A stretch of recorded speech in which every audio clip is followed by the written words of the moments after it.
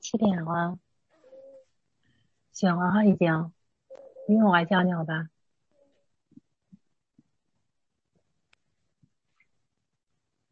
弟兄姐妹早安。早安。早安。很高兴我们又在这里相聚，一起来学习思想主的话语，一起来亲近他。我们开始再一起来祷告。亲爱的阿爸天父，爱我们的主，我们满心感恩来到你的面前。主啊，我们愿意在这样的时候来和你亲近，我们的眼目愿意来单单的来仰望你。主啊，求你来就近我们，求你来充满我们的心，愿你的圣灵运行在我们当中，也住在我们的里面。主啊，不仅仅是这个时候，主啊，让我们一天都有你的同在，一天都和我们同行。主啊，我们感谢赞美你，也求你来洁净我们，让我们在你的眼中看为清洁，也求你照亮我们，求你来释放我们，让我们在你的道路上来跟从你。我们感谢赞美你，求你祝福我们以下的时间。感恩祷告是奉主耶稣基督的名，阿们。阿们。我们一起来唱一首诗歌，世界的真光。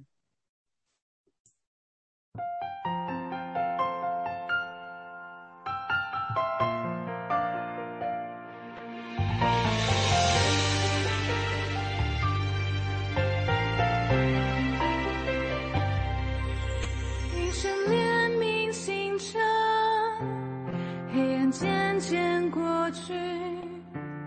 照进真的日光，从高天领导我们，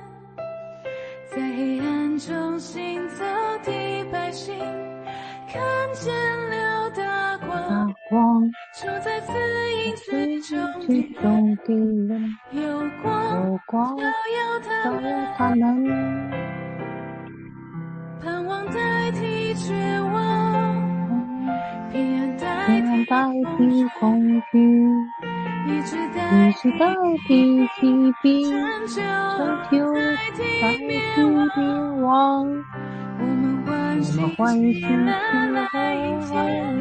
真心的时刻，因为耶稣与我们同在。耶稣是光，世界的真光，我们的脚引他平安的路上。耶稣是光，世界的真光，照亮一切的世人，是我们的荣耀。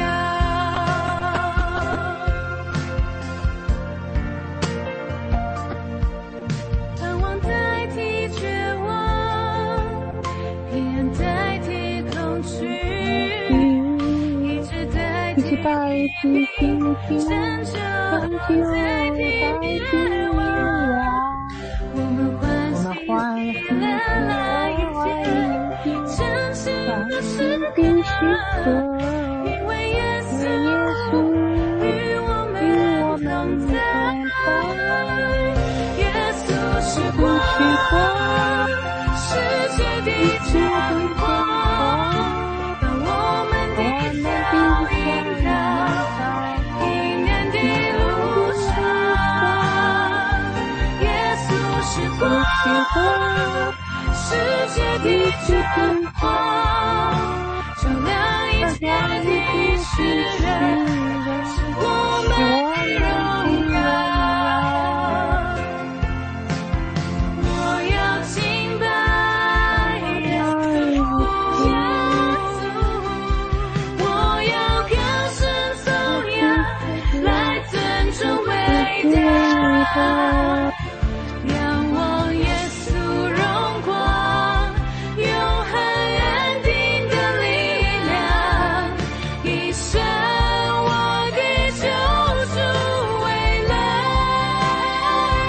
耶稣是光，世界的真光，我们的脚引他平安的路上。耶稣是光，世界的真光，照亮一切的世人，是我们的荣耀。照亮一切的世人，是我们的荣耀。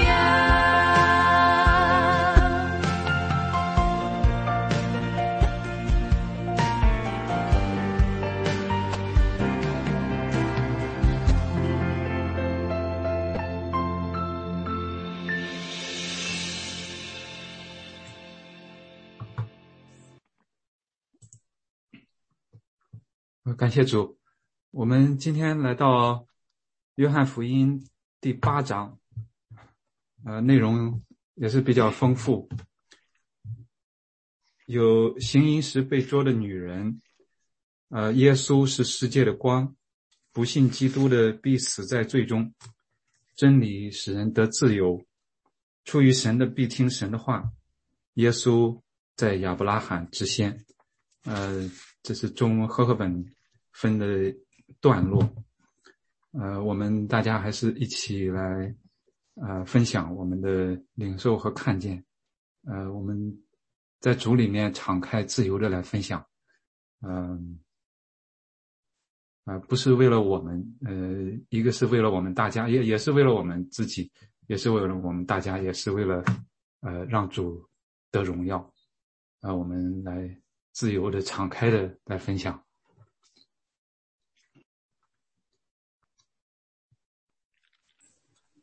如果赵阳老师不新分享，我就新分享一点。我这一章我读到耶稣饶恕行淫的妇人，特别是第7节，耶稣对他们说，你们中间谁是没有罪的，就可以先拿石头打他。我读到这里的时候，我就想到我妈妈的一个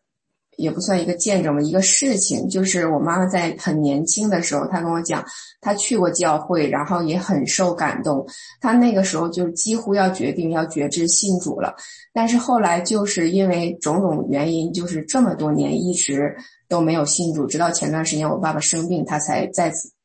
重新回到主的面前。然后我印象很深刻，有一次她在我们教会和弟兄姐妹的一次沟通当中，就是别人也问他你为什么没有信主，然后他就讲说，我身边也有很多信主的人，我的亲人也有信主，就是我们家有些亲戚也是信主的。他说我觉得他们还不如我呢，我也很善良，我也从年轻我就很热心，很爱帮助别人，那他信了主还不如我为什么要信主呢？然后我记得很清楚，当时是我们教会的温迪姐，她就回答我妈妈，就讲说，我们看事情的眼光和神看事情的眼光不一样，在神眼里只要不完美的就是罪，就是你和其他人都是同样的罪人，不管是你觉得你比别人善良也好，做得好也好，即便信了主的，像我们信了主的基督徒，他还是罪人，都是不完美的，所以我们只要是罪人都需要神的救赎。然后我觉得我妈妈那一次好像就被点醒了一样，然后我通过那件事也给我自己很大的提醒，就是说我们都是一样的罪人，即便我们已经成为神的儿女，还是一样的会犯罪，但是我们真的是要信主之后不断的有属灵生命的成长，然后为主在地上为其他人做美好的见证，至少你要成为其他人信主道路上的祝福，而不要成为他们绊倒他们的一个不好的见证。然后再有一点就是我觉得我们信主之后也真的是要存一颗谦卑的心，看别人比自己强，就是真的要有一颗谦卑受教的心，还是要不断的看到自己身上的问题，不断的去靠着圣灵去成长，去提高，去为主在地上做美好的见证。这是我通过这个故事想到的。谢谢。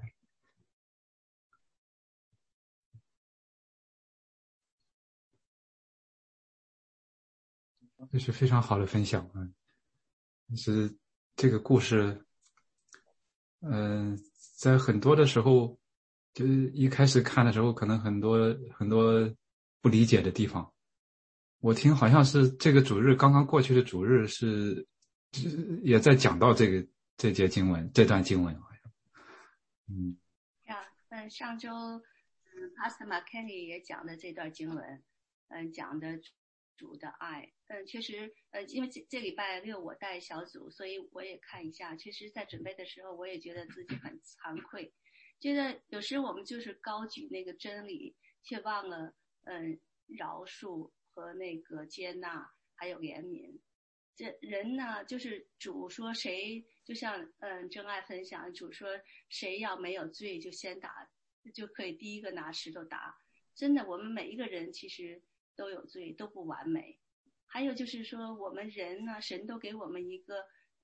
自知，就是 conscious。我们每一个人犯罪，其实自己都意识到。就像这个女的，她被抓，她在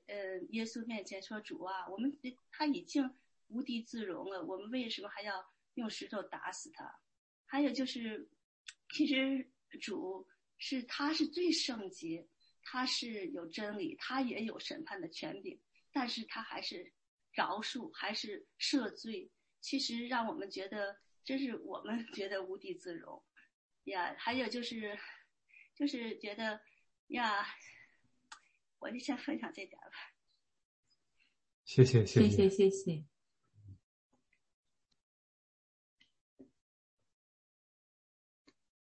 我觉得真是有点 amazing。麦牧师是一个法官，然后从法官的角度来看这段经文，分享这段经文，真是 amazing。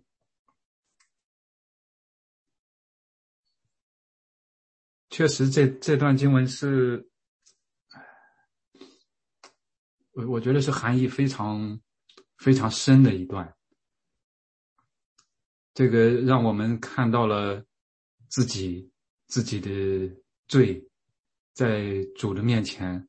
我们每一个人都有。但是这个时候，这个妇人被当众带到主的面前。但是这个故事，这个事情呢，又不是单纯的这么简单。因为按照律法的话是2个人，应该把2个人带来，但是这些法利赛人和文士只带来的这个妇人。按照摩西律法，按照他们的律法的话，这样的事情要把2个人都带来，都治罪，但是只是单单的带来这个，也就是这些人他的这种目的和倾向是比较明确的，就是要用这个妇人，用这个事情来这个就是 trap 主耶稣。我们看主耶稣他在面对这个的时候，他是一个文士和法利赛人，实际上是一个给他设计了一个两难的境地。如果说他支持这个律法的话，应该把他治死的话，一个他并没有完全的执行律法，第二个，那么他就似乎看起来不是怜悯，不是饶恕。但是如果说他支持这个，他说他意见主张遵行律法，要把这个女人打死的话，另外还有一个就是他就触犯了当时罗马的法律。因为犹太人你不能自己去处死人的，挺晚了吧？今天不是8点去吗？他们自己没有这种权利去处死人，他也触犯了罗马的这个法律。但是如果说他直接宽恕这个妇人的话，就是你做这些事情不要紧，没有事情，不定罪，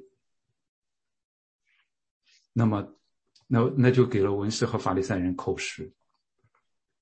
你犯了律法，你违背了这个摩西的这种传下来的律法。所以他是这样的一种计谋。但是主在这里这一句话不仅仅是脱开了这种给他设计的这种两难的境地，而且带出了更深的真理。你们如果说谁是没有罪的，就先打他，也让我们在他的面前每一个人都反省，每一个人都反省。但是看起来的话，这些人也还算比较诚实。在当时这些犹太人来讲的话，他们一个一个的都出去了，从老到少都出去了，只剩下他们两个人。我觉得要是像现在这个事情要不知道放在现在的会是什么情况，会不会有人仍然去把他打了，以证明自己是没有罪的。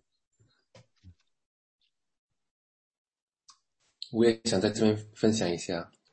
就是其实这些法利赛人他们想要捉拿耶稣的把柄，他们要找出耶稣的罪来。他们找出耶稣的罪的方法是要通过这个妇人行淫的罪。可是很奇妙的，虽然他们想找耶稣的罪出来，可是耶稣却用这个行淫的妇人指出他们的罪。就如在上一章所提到的，耶稣说在第7章第7节，因为我指证他们所做的事是恶的。所以的确这个是世界上的人都是罪人，耶稣来是很像一个医生，是要救生病的人没有病的人就用不着医生。可是我们看得到，我们每一个人都是所有病的罪人，我们都需要耶稣。还有另一个特点就是从老到少都离去了。在这边可以观察到，其实每一个人从老到少都是罪人，他们都不能站在那边来指责这个妇人。可是呢，从老到少呢，就是我们生出来都是罪人，年轻的都是罪人，老的呢，我们在这世界上生活越长时间，我们真的要承认我们犯的罪越多，因为我们每天都是在犯罪。所以求神真是怜悯我们，让我们提醒我们，我们真的是需要耶稣才能够与父神和好。谢谢。感谢主，谢谢分享。我在看到这一段的时候，我还想到那个法国的一个小说《悲惨世界》，就是这个饶恕的力量有多么大。这个主人公冉阿让遇到那个主教，即使是那个主教那样的对他那么好，但是最后他还迫于生气又偷了主教的东西。被逮住以后，主教不仅没有去指正他怎么样，反而把另外的东西也送给他，宽恕他，解救他，从那儿把他深深的打动，他彻底的悔改，然后重新做人。他也确实是重新的做人，重新的开始。饶恕的力量，到最后的时候，他自己又不仅仅是帮助别人，最后又应该是放了他那个一直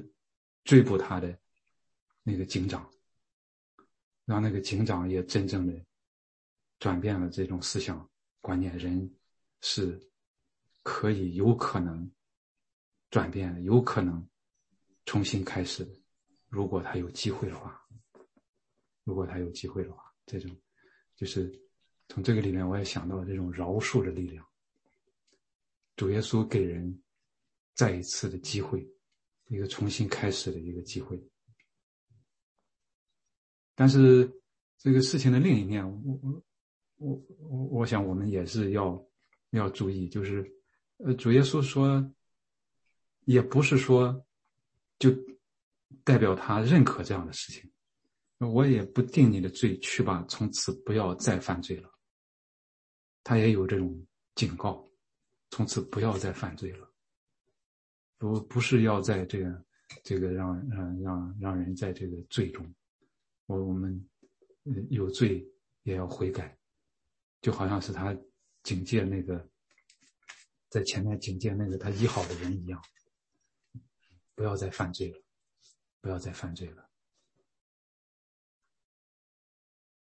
我觉得还有就是，耶稣不仅赦免我们的罪，他也能够给我们力量，从那个罪的捆绑中释放出来，不再做那罪的奴仆，而真正的成为自由人。阿们，阿们，感谢主。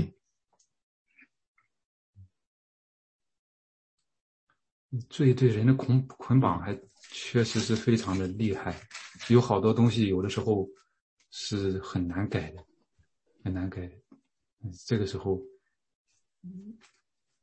就是要靠主，要靠圣灵来一点点的来对付这个老我，能一点点的来就是洁净、清洁、悔改，不断的去掉旧的，去掉老的，然后让新的长出来。所以说这个故事它把整个福音的整个福音都已经概括出来了。第一，我们所有的人就是这像法利赛人一样，我们都是罪人。第二，这个有罪的人是可以赦免，可以悔改的。后面讲到真理必使你们得自由，我们所有的人，我们有自由去怎么样？去悔改，跟随主，但不是说我们有自由，我们可以犯罪。所以我们所有的人，就得到福音的人，都可以慢慢的认罪，慢慢的悔改，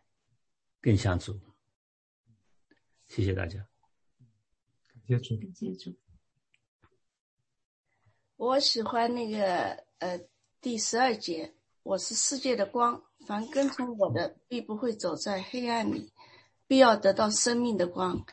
最近在上一个课，那个教授说夫妻之间常常有征战吵架，很多家庭无论是幸福的家庭还是不幸福的家庭都有那样。他说很多夫妻吵架是就像在那个一个黑屋子里边，看不见对方，你踩我的脚，我踩你的脚，踩了大家都叫，但是又弄不明白为什么对方会这样的行为，为什么会这样的想法。他说只要你把灯打开了，那你就能看清对方的脚在哪里。那我们这句话呢就想到了这个夫妻之间，就是要把在夫妻之间要打开那个灯，为爱打开那个灯，然后呢把那个上帝带到我们两个人中间来，那个来照亮我们自己，而不是把那个灯光照对方不照自己。把那个责怪去掉，那实质上就很有希望和好，很有希望夫妻越来越幸福。所以这句话对我来说今天好像蛮有感触的。感谢主。谢谢。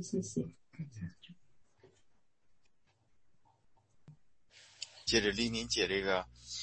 我也说一点啊，那个正好赵阳老师也在，上次赵阳老师说这个不喝水不是能活几天，然后不吃饭能活几天，不知道没有阳光不知道人能活几天。这个也是，我觉得至少我感觉应该没有一个人喜欢黑暗吧，大部分的人都是喜欢阳光的，就是尤其是我们在Ohio这边快到冬天的时候，你就知道这个在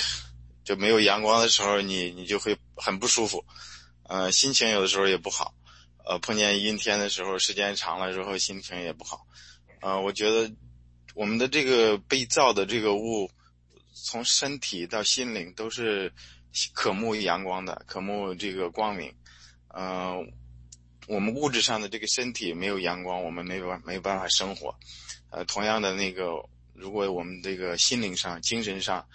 没有主耶稣带给我们的光亮的话，我觉得我们也不能长久。就是正好黎明姐分享到这个，我觉得很好。谢主，谢谢分享。所以我看这个故事呢，我感觉就看这一段呢，我感觉呢这个是非常形象啊，非常形象的，就是说让我们看到什么是基督的爱我们说的主的爱，他的那种大爱，他的那种大爱呢，基督的爱呢，他不是说一种溺爱，为了爱而爱，他最终呢，他是为了引导我们走上一条光明的道路，有光的道路，正义的道路。这种大爱呢，它不是溺爱，就是说纵容你，让你助纣为虐，你接着就犯罪下去，我还是爱你，不停的说爱，但是呢，你不让他看到方向，不让他看到正路，这种爱呢，就不是真正的基督的爱。就是说，比方说很形象的，就是说我们作为，比方说我们很多人都是父母，你有孩子，你在教导孩子的时候呢，管教孩子呢，你是希望他走到一条很正义的，你认为是正确的一条道路上。所以呢，但是呢，如果孩子呢经常是犯错误，他要犯错误呢，他又说爸爸妈妈我错了，我好伤心啊，我想改正。那爸爸妈妈绝对说我不给你机会，那肯定说孩子愿意改正，愿意要归回到正路的时候，那父母肯定是出于一种心痛一种连续呢，你选子女呢，通过悔改，你希望给他一个重生，一个重新的生命啊。那么基督的爱实际上就是我们就可以看到，就是一个公义和恩典的结合。他们一方面是公义，是公正，是他你要犯错误，他会定罪，他会惩罚，他会管教，这是他的这是其中的一个维度。另外一个角度就像十字架，一个维度是公义公正定罪惩罚管教，另外一个呢，十字架的另外一个维度呢，它就是恩典，它是赦罪，它是原谅，它是宽恕，它是连续。而将这两个十字架这两个维度看似好像是矛盾的，但实际上将他们有机的联合在一起的，实际上就是悔改认罪。那么我们看到耶稣呢，看到那个妇人她实际上已经很羞辱，她也很难过，她也很伤心，她不知道该怎么办。她说主啊，我们一听到她认主啊，她已经承认他是主。而当其他的人，那些旁边的那些人，他们并不认为他是神的儿子，而他呢，这个妇人说主啊，他已经认了主。而我们在看那个电影的时候，我们也看到那个女的当时爬到主的旁边，用手去扒着他的耶稣的脚。那么当时耶稣是当时呢我们电影中看到的那个画面啊，因为我们不知道现实是怎么样，弯下腰用手去把它搀扶起来。所以呢我们可以看到，就是说公义或者是公正，恩典还是赦罪呢，我们看到的是一个最终的联系是怜悯，就是我们的那个悔改认罪。那么主就会在我是觉得是把这两个真正的有机的结合起来的，就是悔改认罪啊。因为我原来在网上也看到一个，就是罗马教皇呢，他当时说上帝的连续并非以牺牲公义为代价，连续并不排斥公义，也绝不会和公义相抵触啊。那么所以呢，实际上呢，我们看到他最后呢，耶稣也说以后不要再犯罪了，就说他还是在嘱咐他，就是说他的最终的目的是他是要彰显他的公义他的公正，他不管是定罪还是惩罚还是管教，也都是他的爱的一部分。谢谢分享，谢谢感谢主。就是我们都是天父的儿女，我们每一个人都有罪，但是主给我们新的机会，让我们成为他的儿女，但是我们也要悔改，也要认识到自己的这种过犯。当我们犯罪的时候，实际上是天父他是很伤心的，主是很伤心的。回到玉民和高伟说的那个耶稣世界的光，也让我想到那个创世纪，神说有光就有了光，那个使那个黑暗混沌的大地就有了生机，开始有植物，还有动物，又有我们的人。而且呢，想到那出埃及记在那旷野，神用那个云柱和火柱，特别是火柱这里像的光，代表神的同在，神的保护，神的引领。今天我们信主也是享受神的同在，神的保护和神的引领。谢主，感谢主，谢谢。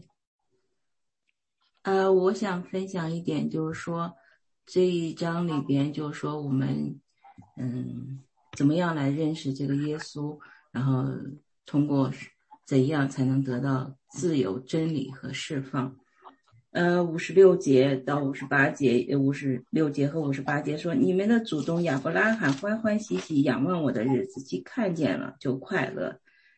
耶稣说，我实实在在的告诉你们，还没有亚伯拉罕就有了我。这里就我们看到这个耶稣他就是太初的有道，道就是神。然后第二个是在这个28节，所以耶稣说，你们举起人子以后，必知道我是基督，并且知道我没有一件事是凭着自己做的，我说这话乃是照着父所教训我的。这也就是让我们知道耶稣他是基督，他是神所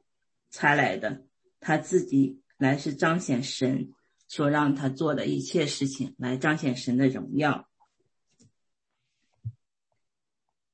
然后也刚才有姐妹也分享到这约翰福音的第8章的12节说，耶稣又对众人说，我是世界的光，跟从我的就不在黑暗里走，必要得着生命的光。第4个是耶稣是真理，真理必叫我们得自由。32章32节啊，抱歉。然后这个35到36说，奴仆不能永远住在家里，儿子是永远住在家里，所以天父的儿子必叫你们自由，你们就真自由了。所以这个耶稣的教导真的是在这章里边真是非常非常的丰富，他将所有的一些的真理和这个都给予了我们，让我们在这里边在耶稣基督的真理里能够得到真正的自由。谢谢。谢谢分享。确实，这个每一章都是内容非常丰富，感觉时间总是不够用。分享起来很多很多都是可以来展开的。我再最后分享一点，就是对，每次读到这个第7节说你们中间谁是没有罪，谁就可以拿石头打他，我就总是觉得有很大的提醒，就是虽然说我们其实都知道这个道理，但是我就是很多时候还是会觉得好像他就是会骄傲，觉得自己比别人更好，觉得好像他犯的罪比我犯的罪大。我记得之前有一个弟兄给我分享，就是说他读到那个路加福音的18章，就是那个法利赛人，他说我就是很遵守律法，我很我按时缴纳我的1/10的奉献，不像那个税吏他那么肮脏。但是税吏呢，他是说神啊，就是你可怜我这个罪人。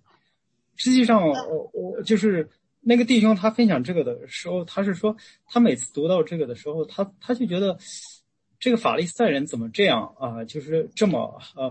坏，我不像这个法利赛人一样这么骄傲，我就是实际上他有一天呢，他觉得他好像自己其实就成了那个法利赛人，当他那么想的时候，就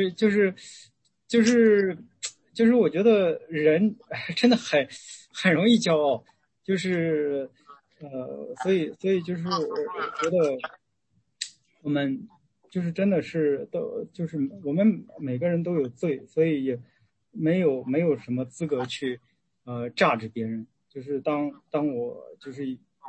有这样的思想的苗头的时候，就是我希望神可以提醒我，就是我们都是有罪的，不要去榨制别人。对，谢谢。感谢主，谢谢分享。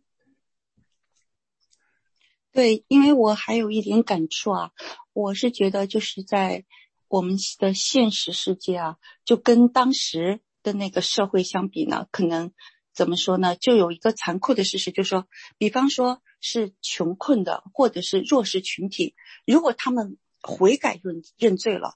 我们很多的时候呢，我们就像这个女的，她已经悔改认罪了，耶稣基督愿意原谅的时候，但是很多法利赛人呢，或者其他人，他们并不接受。但是呢，权贵或者是大富大贵的人，他们哪怕是拒绝悔改认罪，然后呢，他们用10次犯罪来掩藏1次犯罪，再用100次犯罪再掩藏10次犯罪。他即使不悔改认罪，你还是会说，很多时候说，哎呀，要原谅呀，要赦免呀。这个时候就让我想起约翰一书第2章15节说，不要爱世界和世界上的事，人若爱世界，爱父的心就不在他里面了。因为我觉得每个人呢，他是有是非观念的。如果你要真正读圣经呢，你是知道真理是什么。但是呢，如果你要是很缺乏判断的时候，你要想想是不是在你的心里面更爱世界一些。他不是说他不知道是非观念，他知道真理，他知道是非观念，他也读圣经的时候也会有圣灵的感动。但是把圣经一合起来的时候，他就是爱世界了，他就不知道悔改认罪到底意味着是什么。谢谢分享。就主让我们照亮我们，让我们看到自己的这种软弱，自己的有限，自己的过犯，自己的罪，能够来到他的面前，能够来谦卑的来祈求饶恕。那每个人都是这样的。确实基督的信仰让我们一个是让我们认识神，一个是让我们认识人。认识人这里边很大的一部分就是认识我们自己。我记得曾经听到过一个讲特蕾莎修女，她曾经讲过的一句话，她说最关键最重要的是我自己和主的关系。因为如果是老看别人的话，这个注意力老看别人的话，那么有的时候就会像刚才弟兄分享的那个，不知不觉当中好像就有点像这个就有点这个像那个法利赛人嘛。所以我们把注意力很大的一部分放在我们自己身上。但是这个也不是说我们就但同时圣经也教导我们要帮助弟兄姐妹，也互相分担。如果说有这种软弱的，要把它挽回来，也是主的教导，盼望我们一起在这个主的话语里边来成长，来扎根，然后来不断的成长，不断的自己我们每一个人不断的改变。这里边就刚才有提到的你们必晓得真理，真理必叫你们得以自由。我还想到就是以前看到燕京大学的校训，司徒雷登当校长的时候，一开始的时候他的校训因真理得自由，以服务。我觉得他总结的非常好，非常好。因为真理得到自由，我们得到自由了，但是得到自由了是为了服务，为了去服侍，为了像主一样，就像后面我们可能接下来会学习到的，就像他自己一样去服务，去服侍。感谢主，感谢主。确实有许许多多我们可以敞开来展开来讲，但是我们的时间总是有限的。我们盼望借着这个机会，我们一起来这样来互相的启迪，互相的启发，然后我们一起来在主里边自由的来交通，让我们得到改变，然后让神得到荣耀，我们感谢主。还是请一位弟兄或者姐妹来为我们做结束的祷告，谢谢。亲爱的天父，我们感谢你赐下你的独生爱子，他是我们这个黑暗世界的真光，让我们能够来跟随他，不在黑暗中行走。他也让我们能够因着信靠他来得着生命的光。求主来坚固我们的信心，也求主来赐给我们有一双敏锐的属灵的眼光，让我们能够像亚伯拉罕那样欢欢喜喜仰望主的日子，既看见了就欢喜快乐。我们求你来保守和祝福韩梅牧师他们夫妇还有他们的全家。我们求你来保守祝福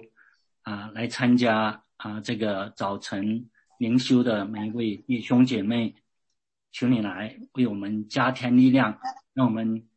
行走奔跑而不困倦，让我们殷勤服侍，多做主工。我们感谢主，垂听我们的祷告，奉耶稣基督的名 Amen Amen Amen。 非常感谢，非常感谢，谢谢谢谢大家，明天见，好的，再见，明天见。